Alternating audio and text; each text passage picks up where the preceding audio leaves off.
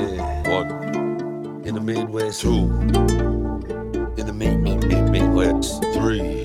I try to tell you, just hold on, don't go down that road unless you know exactly what you were gonna find. It was just a bunch of trouble. Don't worry about me. I know I got this under control. I got every road that I got Jesus. Better load up, better know that they go rat-tat-tat-tat. They'll take you to the back, they'll put you 6 feet down in the ground. I told you that, I told you just roll real wise, just like a wise guy. But you just sat back, just chasing all that, getting that profit, not like a prophet. Style. Oh fuck, I told you about that. But who really listens to who? Nobody does. They always out there just for theirs. It's their food, their grind, their pay, their way. Even though they just gotta fall. Fall. 6 feet in the grave.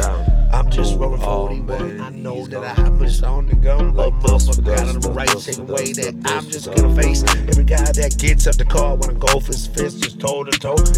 Come on, motherfucker, right here, motherfucker, right here. I got you, I got you. I know that there's wicked ass little bitches from that south that want that just grab, just take this stone. They gone, they fake it while they don't wanna tell you shit, cause they just fucking got caught up in bunch of lies in their life.